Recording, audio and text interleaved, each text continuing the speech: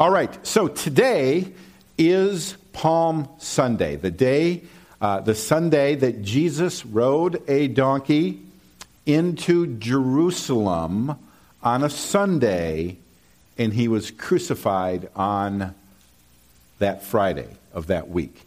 So here is the text. We're going to look at it from Mark's Gospel, Mark chapter 11.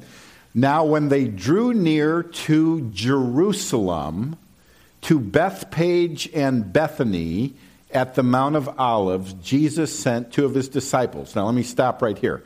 This is a map of the old city of Jerusalem. Okay, here's the temple, and this is the Mount of Olives. So they were coming from the east. So Bethphage is mentioned, Bethany's over here. This is a mountain range, and then you go down a valley into the Kidron Valley, and then you go up. The temple is on a mount. You go up another steep hill. So let me show you. Last January, I stood in the Kidron Valley, and this is a picture of the Mount of Olives. Now, we don't know exactly for sure, but some people think that this is the Garden of Gethsemane right here. Okay, so this is facing east. If you turn south, here's the highway today that comes. So here's the Mount of Olives. So this would be a highway. Whoa. What did we do? Did we bang it? This is what at home, I just kick it, and it usually works. Wow. So those were my pictures of the Holy Land. And there's a highway there today. Now, we don't know if that's the same path that Jesus rode into Jerusalem on, but it makes sense because, you wouldn't want to have the road go up over the mountain. It's kind of in the valley. So, in essence, that may be the exact path that Jesus rode into Jerusalem on. Okay? So this is us kind of turning south, and then this road is going back up into one of the gates that leads into the old city of Jerusalem. Okay? So, back to our text. Now, when they drew near to Jerusalem, to Bethphage and Bethany at the Mount of Olives, Jesus sent two of his disciples and said to them, "Go into the village in front of you, and immediately as you enter, you will find a colt tied on which no one has ever sat. Untie it and bring it." Now, in one of the Old Testament prophets, it was prophesied that the Messiah would come riding on a donkey. Okay, so he is purposely fulfilling prophecy here. If anyone says to you, "Why are you doing this?" say, "The Lord has need of it, and will send it back here immediately."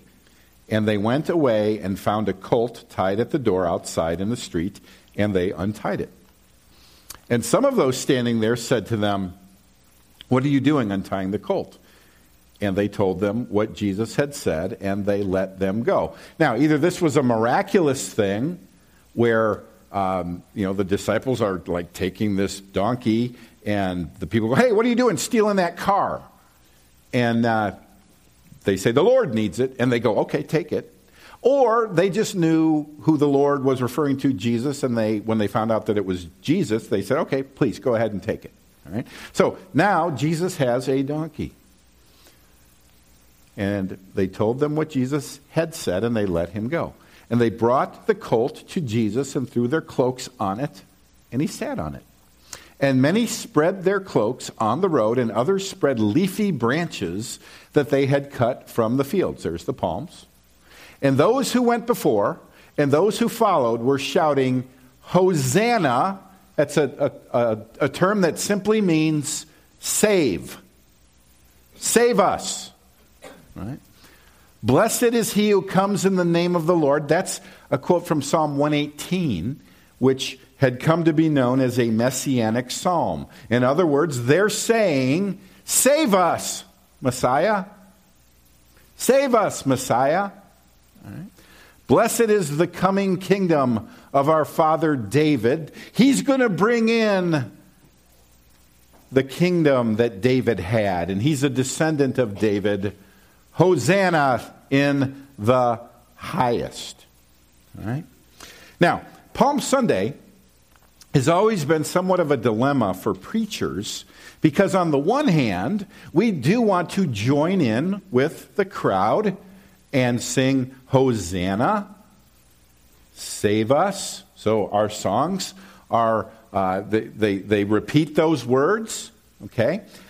On the other hand, should the fickle crowd be our guide? I mean, at the end of the week, what are they shouting? Crucify him, crucify him. Now, I have traditionally used Palm Sunday as an opportunity for us to examine ourselves and ask, are we any more solid than the crowd? Might our faith be just fickle? Excited, shouting Hosanna, but are we truly saved? Okay. Now, recently, a number of scholars have challenged the idea that the crowd was fickle. All right, let me give you, and this isn't the sermon, this is kind of the setup to the sermon, but let me give you their argumentation. They point out that some of the time, the crowd is delighted with Jesus. When he does a miracle, especially when he's putting the Pharisees in their place, the crowd is delighted with Jesus.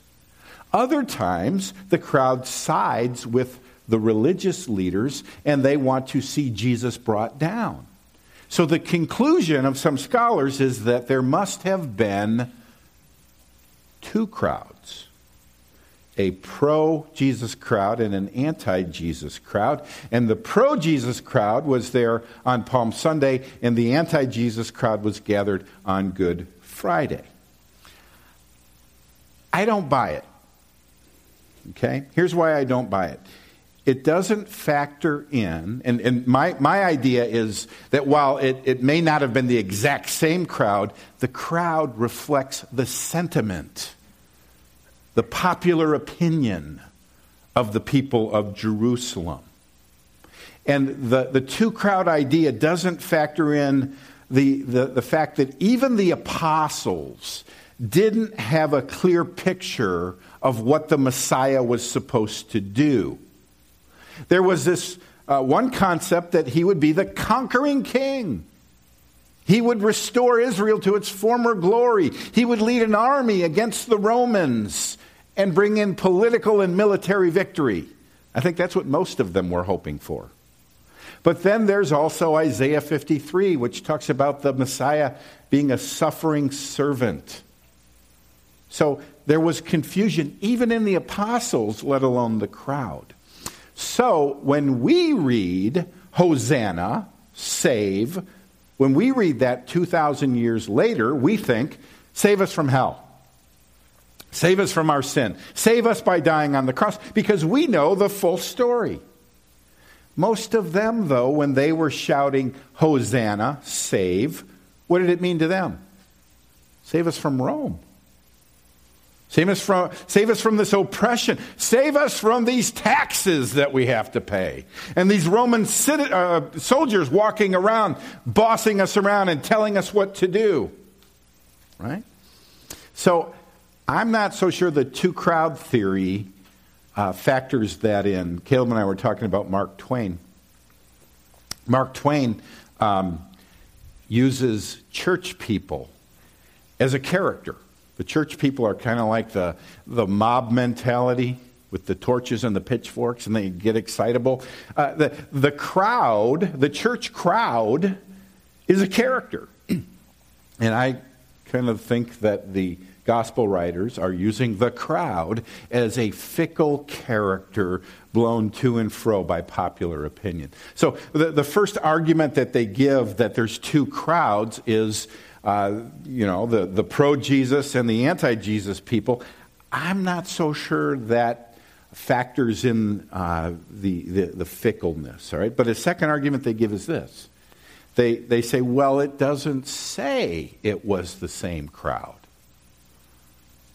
My response, It doesn't say it was a different crowd. It's an argument from silence. You can't prove anything. It doesn't go out of the way to say anything about it. So that's an argument from silence. But the third reason, and here's what I really think is going on. The real motive behind people who say there were two separate crowds is this. I think those scholars don't want to lose this passage as an example of genuine worship. I think for years we have sung Hosanna, and we've had, palm branches, and little children bring in palm branches, and we don't want to lose that. So a way to rescue this passage is to say there were two crowds, and this was a legitimate crowd. It wasn't a fickle crowd, so let's not lose them. Now, here's what I would say. I think this is one of those examples where the words coming out of their mouth is absolutely true, even though the understanding of the people speaking those words is confused. We see that with Caiaphas, the high priest. Jesus raises Lazarus from the dead, and the religious leaders start to get nervous, and they say, oh no, we're going to lose the crowd. Everybody's going to go follow him. And Caiaphas says, but one of them, Caiaphas, who was high priest that year, said to them, you know nothing at all. Nor do you understand that it's better for you that one man should die for the people, not that the whole nation should perish. And then John says, he did not say this of his own accord, but being high priest that year, he prophesied that Jesus would die for the nation. What did Caiaphas mean? It's better for us to murder him so we stay in power. What did the Holy Spirit mean? Yes, it's better for one man to die in your place under the wrath of God than for you to die and go to hell. Right? The guy who spoke the words didn't even know what he was saying, or he had a different intention, but the words were true. So I don't think we lose the passage and say we can't worship with it. The words are true. They're quoting from Psalm 118. Hosanna, save us. Yes, we can. So we can follow the crowd in the words, maybe not in their intention. Now, one last thought. Even if there were two separate crowds, there was probably some overlap. And we know of at least one person who was there on Palm Sunday who shared the same sentiment as the Good Friday crowd. Who was that? Judas. Right? And maybe Judas, like the crowd, thought, yes, we're going to conquer the Romans. And as the week went on, he saw Jesus wasn't making a move to do that. He said, I'm done with this guy. Now, he wasn't there on Good Friday. He had probably gone out and hung himself. But his sentiment was the same as that crowd. Right? So all that is kind of a justification to say, let's use the crowd on Palm Sunday as a call to examine ourselves. As Paul says in 2 Corinthians, examine yourselves to see whether you are in the faith. Test yourselves. Folks, there is nothing more important that you can be doing than checking to make sure you're going to heaven and not to hell. That you are not deceived about your... What could be more important than making sure you're saved? Final four? Your lawn? Your job? Your health even? No. Eternity in hell. There is nothing more important going on on the planet right now than you stopping to check and make sure you're truly saved. So get your head in the game here. This is important. Now, I realize that whenever there's a sermon that calls us to check ourselves to make sure we're saved, those who are truly saved may end up going, I'm not saved. Right? The preacher's job is to comfort the afflicted and to afflict the comfortable. And sometimes the comfortable get more comforted and the afflicted get, or the comforted who need to be afflicted get confirmed in their comfort, and the afflicted who are truly saved, they get more afflicted. But I'm going to just trust that the Holy Spirit applies this properly. Okay? So, here's what we're going to do. I want to cover 4 kinds of non-saving faith. to make sure that we are not deceived about our salvation. Now you go, Pastor, is this an expository sermon or a topical sermon? Yes. Okay. We've exposited the text. Jesus is the Messiah. He's on a donkey. He's going into Jerusalem. The crowd was shouting, Hosanna, save. Blessed is he who comes in the name of the Lord. Psalm 118. There it is. There's the heart of it. What are we to get out of it? I think one thing we're to get out of it is the crowd was emotionally tied to Jesus, but that emotional faith is not true saving faith. Let's examine ourselves now. Let's apply this. Let's find out the implications and realize that there's false faith. I'm talking about 4 kinds of false faith, non-saving faith. You know, James talks about 2 kinds of faith. A true faith that will produce fruit, and a false faith that is non-saving and it won't produce fruit. There are 2 kinds of faith. So, the first type of faith that doesn't save you is an emotion-based faith. These all begin with the letter E, amazingly. Okay? Emotion-based faith. Now, don't get me wrong. I think true saving faith is full of emotion. Conviction of sin and trust and joy.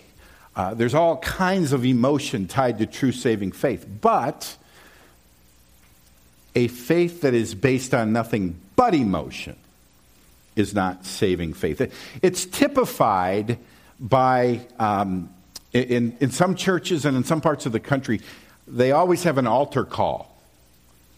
When I say an altar call, how many of you know what I mean when I say an altar call? Okay. So, an altar call is when at the end of the service, the organist starts to play, Just As I Am, all 47 verses. And the preacher then says, come forward to receive Jesus. Walk the aisle. Come forward. And he's like, we're going to wait until somebody, and usually the preacher's kid comes down the aisle, right? And he gets saved every Sunday. In fact, I've had people from the South actually come up to me. They've come to Valley Brook and they've said, you know, up here in the North, you don't have those altar calls every Sunday. How does anybody get saved? As if you must have an altar call and walk an aisle to get saved. Now, what verse is that? But let me tell you about some not all altar calls are bad, okay? But some are highly manipulative and they play on people's emotions. And I'll tell you about when my first pastorate was up in Clintonville, Wisconsin. Okay, population 3,000, more cows than people. Elizabeth likes to say we went to town the first day. The one stoplight in town was down and nobody cared, right? So we're in this little church, and there's another church in town, and I got to know the pastor. He was always like coming up with different ideas and outreach programs, and he was, well, let's just put it this way. He was going to save the town by bringing this revival speaker to town. And he said, do you want to have your church participate? And I'm like, all right. He said, now what we need is a bunch of people to be counselors. So if people come down the aisle during the altar call, we'll have counselors, people who are trained, and we'll put you in a room with these people, and you can go through the gospel with them to make sure they really get it, and then you pray a salvation prayer with them, and they'll be saved. I said, all right. So I got a bunch of people, and there was a training session the night before the revival. And in the training session, that guy said, all right, now here's what we're going to do. We're going to have this service. There's going to be music. There's going to be preaching. And there's going to be an altar call. And he said, now, when I have the altar call, all you counselors, you stand up first. And you come forward. Kind of like priming the pump. Because the thinking is, you really do need to stand up and come forward to get saved. And if we can just, create a flow, maybe that'll convince some other people to stand up and walk the aisle. And I'm thinking to myself, so you really think salvation is about emoting and getting people caught up in the emotion and coming forward? And he could tell. I think he looked at me. He could tell I'm going, this is manipulative. And he says, now, if you have a problem with this, you can stay in your seat, but I want you to think of it as literally leading people to Jesus. Really. So we need to get them all worked up and prime the pump so people go, well, I wasn't going to go down there, but I see old Billy Bob up there. He's going down the aisle. I'm going to follow him, and I'll get myself saved. So they had the altar call, and I sat there, but all the others went forward, and a bunch of people went down. And then I got matched up with this, I was going to say an older couple, but they were probably about my age now. So they weren't old. They were young, good-looking couple from Clintonville. And so they were crying, and they had walked the aisle, and we sat in a little room, and we're supposed to go over this little gospel tract. And I could just tell something was wrong. And I said, you mind if I ask you a question? I said, why did you walk the aisle? And he said, well, I'm a veteran. And during the service, they had all the veterans stand up, and they sang, proud to be an American. I've never been honored like that before. So I came down. Hey, what's that have to do with the cross? It really didn't, but he got caught up in the emotion. I love proud to be American. I have it on my running thing, you know. On my iPod, I'm a redneck. I like it. But it has nothing to do with salvation. So in essence, he got caught up in the emotion. They had the people walking forward. He walked forward. Yeah, we walked through the gospel. He didn't get it. But somewhere on the books is written, April 12th, Clintonville, Wisconsin, 127 people got saved. It's pure emotion. Okay. Now, usually then, in altar calls like this, they're in the training afterwards, they're followed up with verses on assurance, like John 10, where it says, my sheep hear my voice, and I know them, and they follow me. I give them eternal life, and they will never perish. No one will snatch them out of my hand. Now, I am one of those who believe that this teaches that if you are truly saved, you are eternally held in God's hand. He will keep you. Okay? I do believe in eternal security for those who are truly saved. Here's the catch. Not everybody who walks an aisle is truly saved. But you get caught up in the emotion. You walk the aisle at the concert or at the revival or in church. And then you are given this verse and told, don't you ever doubt your salvation. So now we have somebody who's not saved, plastered with a verse on assurance, and they go to hell convinced that they were saved. Jesus told a parable about 4 soils, which represent 4 kinds of hearers of the true gospel. Not of the false gospel, but of the true gospel. Those on the path, those on the rocky soil, those on the thorny soil, and those on the good soil. Those on the path are those who aren't even interested at all. Those on the good soil are those who hear the gospel, and over time they produce a crop. But those on the rocky soil and the thorny soil are those who hear the gospel. There's an initial response, but over time they fade away, showing they were never truly saved. Not that they were saved and lost it, but that their faith was never true faith. Now notice what this says about the rocky soil. And the ones on the rock are those who, when they hear the word, receive it with what? Joy. There's emotion there. But these have no root. They believe for a while, and in the time of testing fall away. You say, well, it says they believe. Yeah, not all belief is saving belief.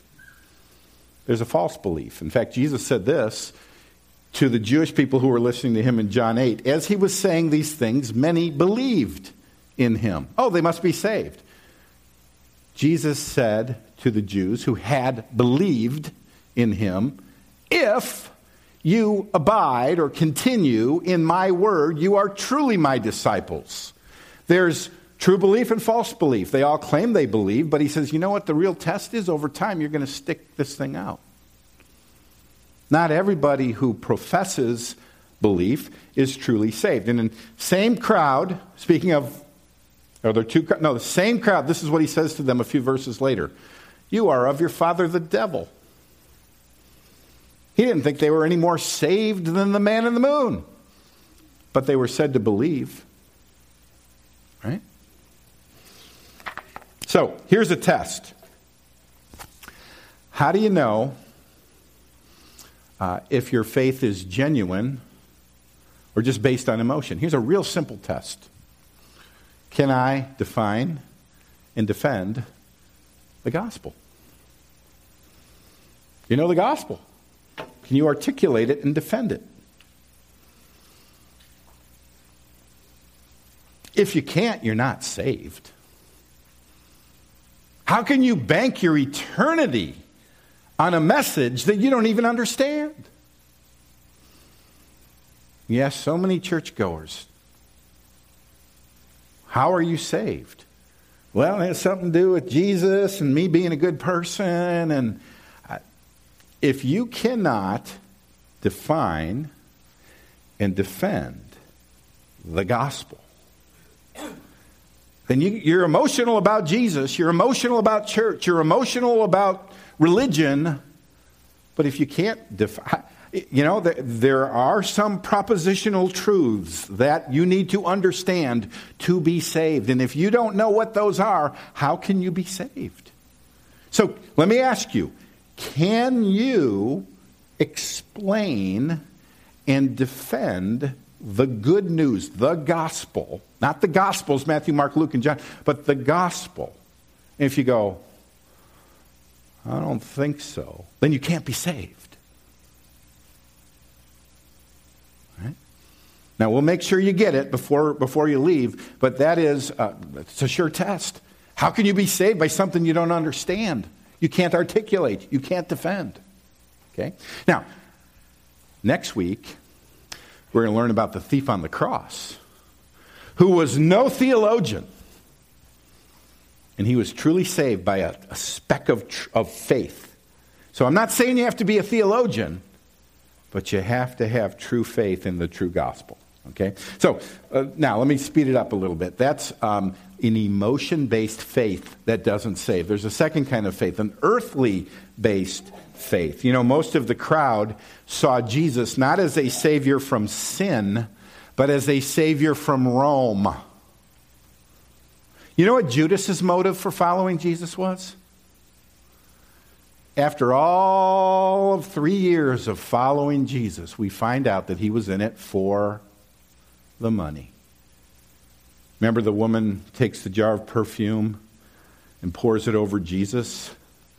But Judas Iscariot, one of his disciples, he who was about to betray him, said, why was this ointment not sold for 300 denarii? That's a year's wages. So what do you make in a year?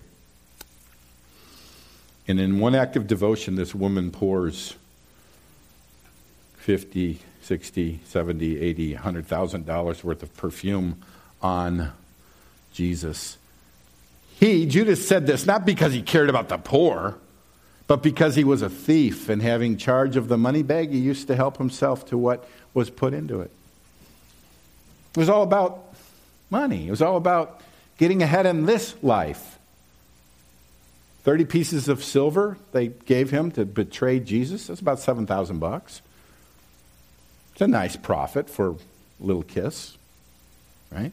Now you go, well, how crass that people would follow Jesus for material, earthly things.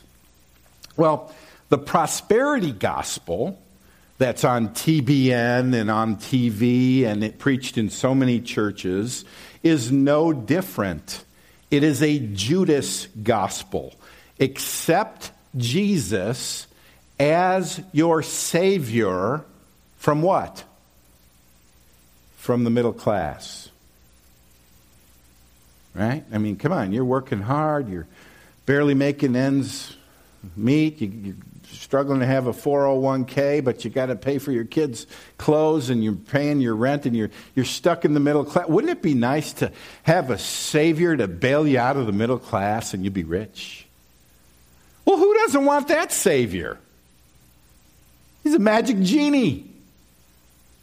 You know what's interesting about the prosperity gospel is that so few people are actually following it. I mean, I know they fill the Houston Stadium several times over for Joel Osteen to preach the prosperity gospel.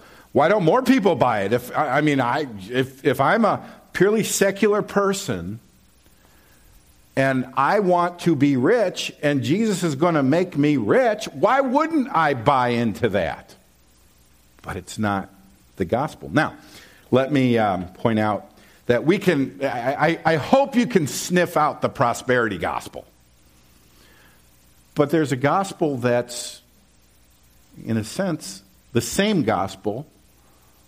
It's just packaged differently. It's called the felt needs gospel. The felt needs gospel, the preacher thinks, I'm going to be savvy. I'm going to find out what people's felt needs are. Could be loneliness. Could be a bad marriage. Could be parenting, kids are out of control. And I am going to preach Jesus as the answer to whatever your felt needs are. Happens all the time. Now you say, but wait a minute, can't Jesus heal a bad marriage and heal bad kids and heal bad acne? Yeah, he can do that if whatever he wants, but that's not the gospel. The gospel is not come to Jesus for a better marriage. The gospel is come to Jesus to solve your main problem, which is a wrath of God problem. You, as a sinner, are under the eternal wrath of God. What are you going to do about that? That's your number one problem. Your number one problem, again, I've said this a million times, it's not your marriage. It's not the economy. It's not your acne. It's that you have sinned against a holy God. And you will stand before him on Judgment Day. And apart from Christ, you will be sent away to an eternity in hell because of your sin. That's your number one problem. And you can go your whole life not even realizing that, ignoring it, watching the commercials on TV, getting caught up on the latest game, the Super Bowl or the Final Four, making your money, cutting your grass, just living the suburban life without really coming to grips with the fact that you're a sinner condemned before a holy God. That's your number one problem. Have you dealt with it? Or is it just kind of a blur that you don't want to deal with? All right? Now, here's the problem. The felt needs gospel is so prevalent that many people get drawn into a church by it. They think they're saved. Now they're in the world of evangelical Christianity. And at some point, they get disappointed with the church because they're going to. An unsaved person is going to be disappointed with whatever church they go to. So they go looking for a better one, or one that's more according to their standards. And maybe they end up in an actual Bible teaching church. And they're there for years. But they were never really converted. They slid in. They were never converted. So here is a great question to ask. Did I slide in or was I converted?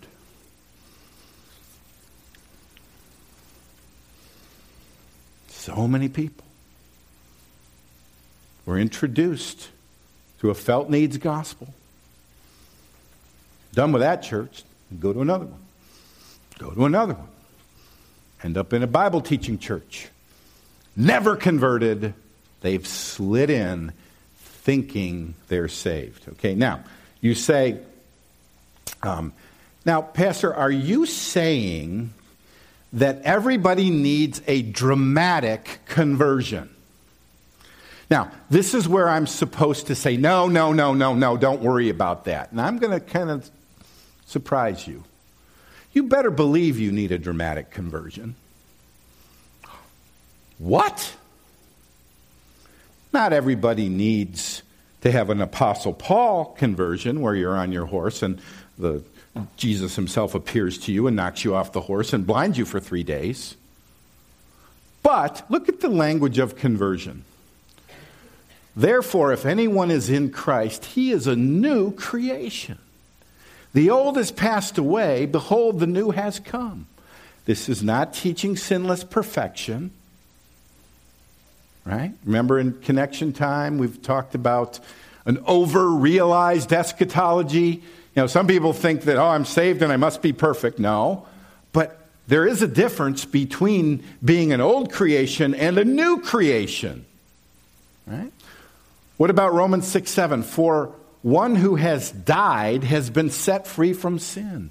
The essence of salvation, you die with Christ. Sin is no longer your master. Doesn't mean you never sin. But before you were enslaved to sin, now you have been set free from that master. This has got to show up or you're not saved. John 3:3, truly, truly, I say to you, unless you're born again, and unless one is born again, he cannot see the kingdom of heaven. This is talking about new life, a new creation, dead to sin. And I don't care if you're 5 or 50 or 100, there has to be some kind of noticeable difference. Unless, of course, you've just slid across. Slid in under the radar. All right? So that's an emotion-based faith, an earthly-based faith. Here's another one, an endurance-based faith. This is the person who says, well, I must be a Christian. Look how long I've been in.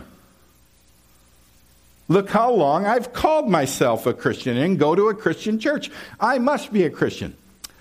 Careful. You can go a long period of time deceived. Judas walked with Jesus for 3 years. Saw him raise the dead, walk across water, feed the crowds. Never was saved. I've mentioned a guy named Charles Templeton before. Charles Templeton placed his faith in Christ at age 25. He was so on fire, he became an evangelist preaching Christ. 9 years later, he hooked up with a guy named Billy Graham, and they toured the world and Europe doing evangelistic crusades, preaching the gospel to millions. Thousands came to true faith in Christ through Billy Graham and Charles Templeton. Templeton died 16 years ago, 2001, and before he died, he wrote this book, Farewell to God, My Reasons for Rejecting the Christian Faith. He died an atheist. According to my theology, he was never saved. He was a Billy Graham, and he was never saved. You go, how can that be? Well, Jesus told us, on that day, many will say to me, Lord, Lord. Did we not prophesy in your name? That's what Templeton was doing. He was preaching in the name of Jesus. And cast out demons in your name and do many mighty works in your name. And then I will declare to them, sorry, you've lost your salvation. No, I will declare to them, I never knew you. Why is Templeton so shocking? Jesus said it's going to happen all the time. Churches are filled with pastors who aren't saved. Jesus says so. Well, how do you explain it? Because Templeton was so passionate as a preacher of the gospel.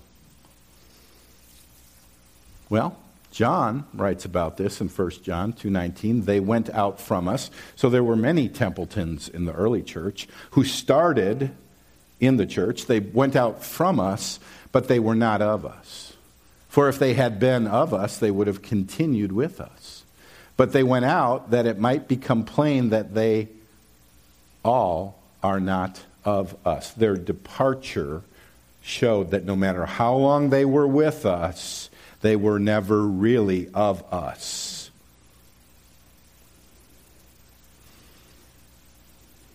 So here's the test. Is my assurance of salvation based on years of church and ministry? It's a pretty weak foundation. Right. You know, I think of the Apostle Paul in Acts 20. He calls the elders of the Ephesian church together. And he says this, I know that after my departure, fierce wolves will come in among you, not sparing the flock. So God had given Paul a prophecy that after he leaves, wolves were going to come into the Ephesian church and rip the sheep apart with false doctrine. Okay? But that's not all. And from among your own selves, maybe the very men who he was talking to, the elders of the Ephesian church, the very people he was talking to, and from among your own selves will arise men speaking twisted things to draw away the disciples after them. But they were elders. They were pastors. Templeton was an evangelist with Billy Graham. Judas walked with Jesus, and they were all false believers.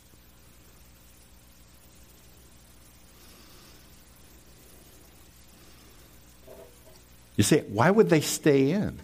Pride is a powerful motivator. Once you're in a position of authority and importance, if you can't make it in the world, maybe you can make it in the church. People are going to look up to me. And I have a title and a position of importance. I'm going to be in it for a long time. I'm going to hold on to that with all my might. But it was never true salvation. It was all about self. Right? Last one. An environment-based faith. What do I mean by that? If you were to ask anybody on that Palm Sunday, are you going to heaven? They would have said, of course I'm going to heaven. And if you ask them, why are you going to heaven, you know what they would say? Because I'm Jewish. We're the chosen people. I'm in the right group. Right? Let me in. Here's what John the Baptist said. And they were all Jewish people coming out to him. Here's what John the Baptist said. He said, therefore, to the crowds that came out to be baptized by him, and I always say this is a great seeker-friendly sermon, you brood of vipers, you bunch of slithering snakes, right? You brood of vipers, who warned you to flee from the wrath to come? You're under the wrath of God. Bear fruits in keeping with repentance. See, true faith produces fruit. Right?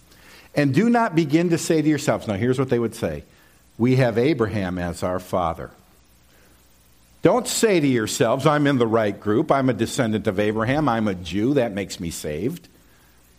What's he doing? He's saying you're not in by the group plan.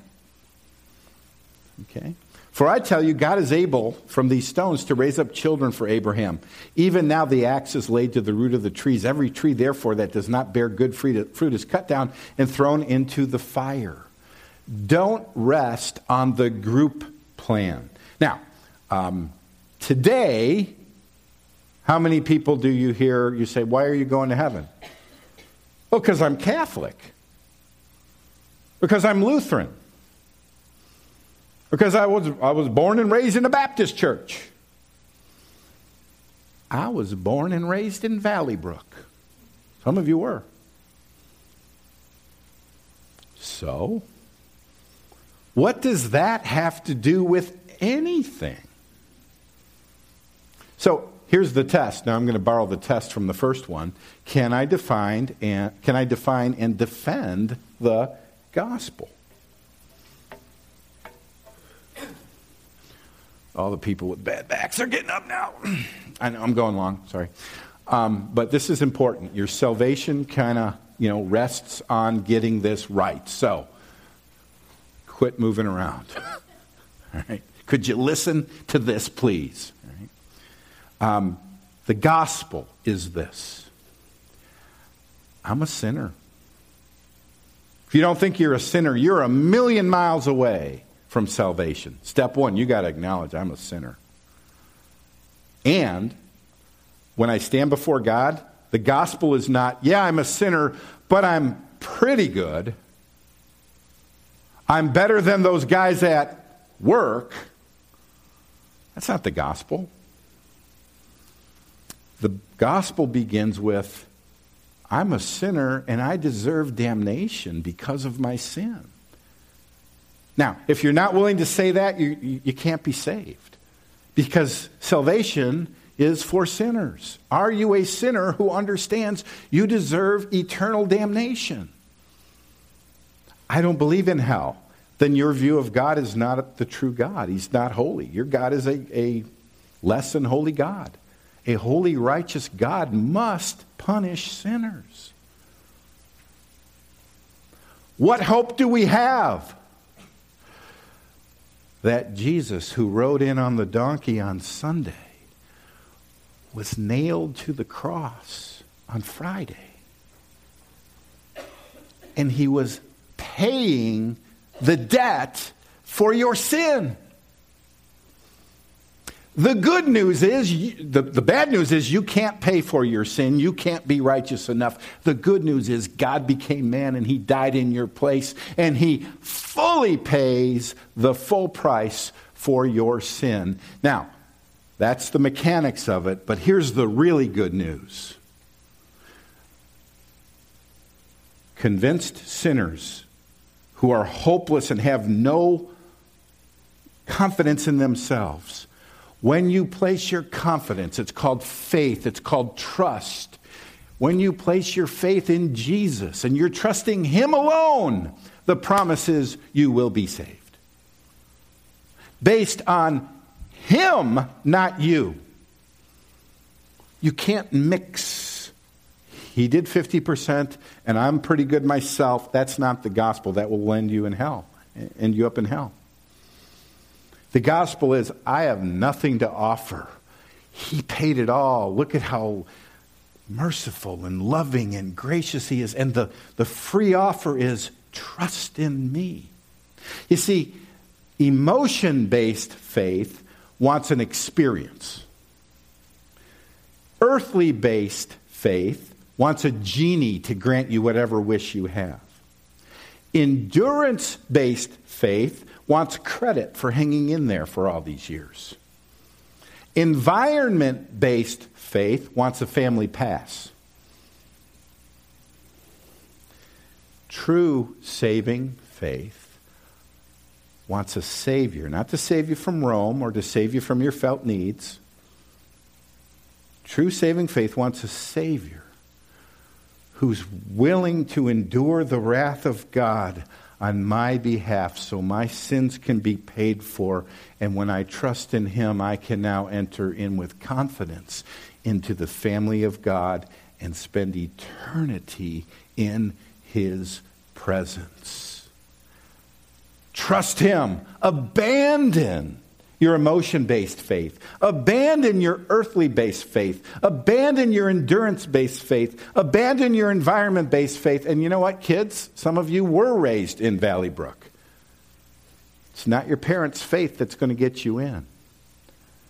You must personally turn your back on all that, let go of mom and dad's hands, and embrace Jesus by faith. Now, you are not, let me say this, you are not saved by anything you do. It's what he did.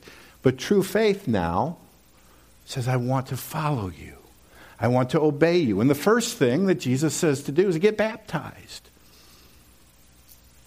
Let me know if you want to get baptized. It doesn't save you. But true faith wells up and says, of course I want to identify with Jesus. But make sure you are placing your faith in him and him alone, not him plus your good works. All right? That is the good news. Let's pray. Worship team, come on up.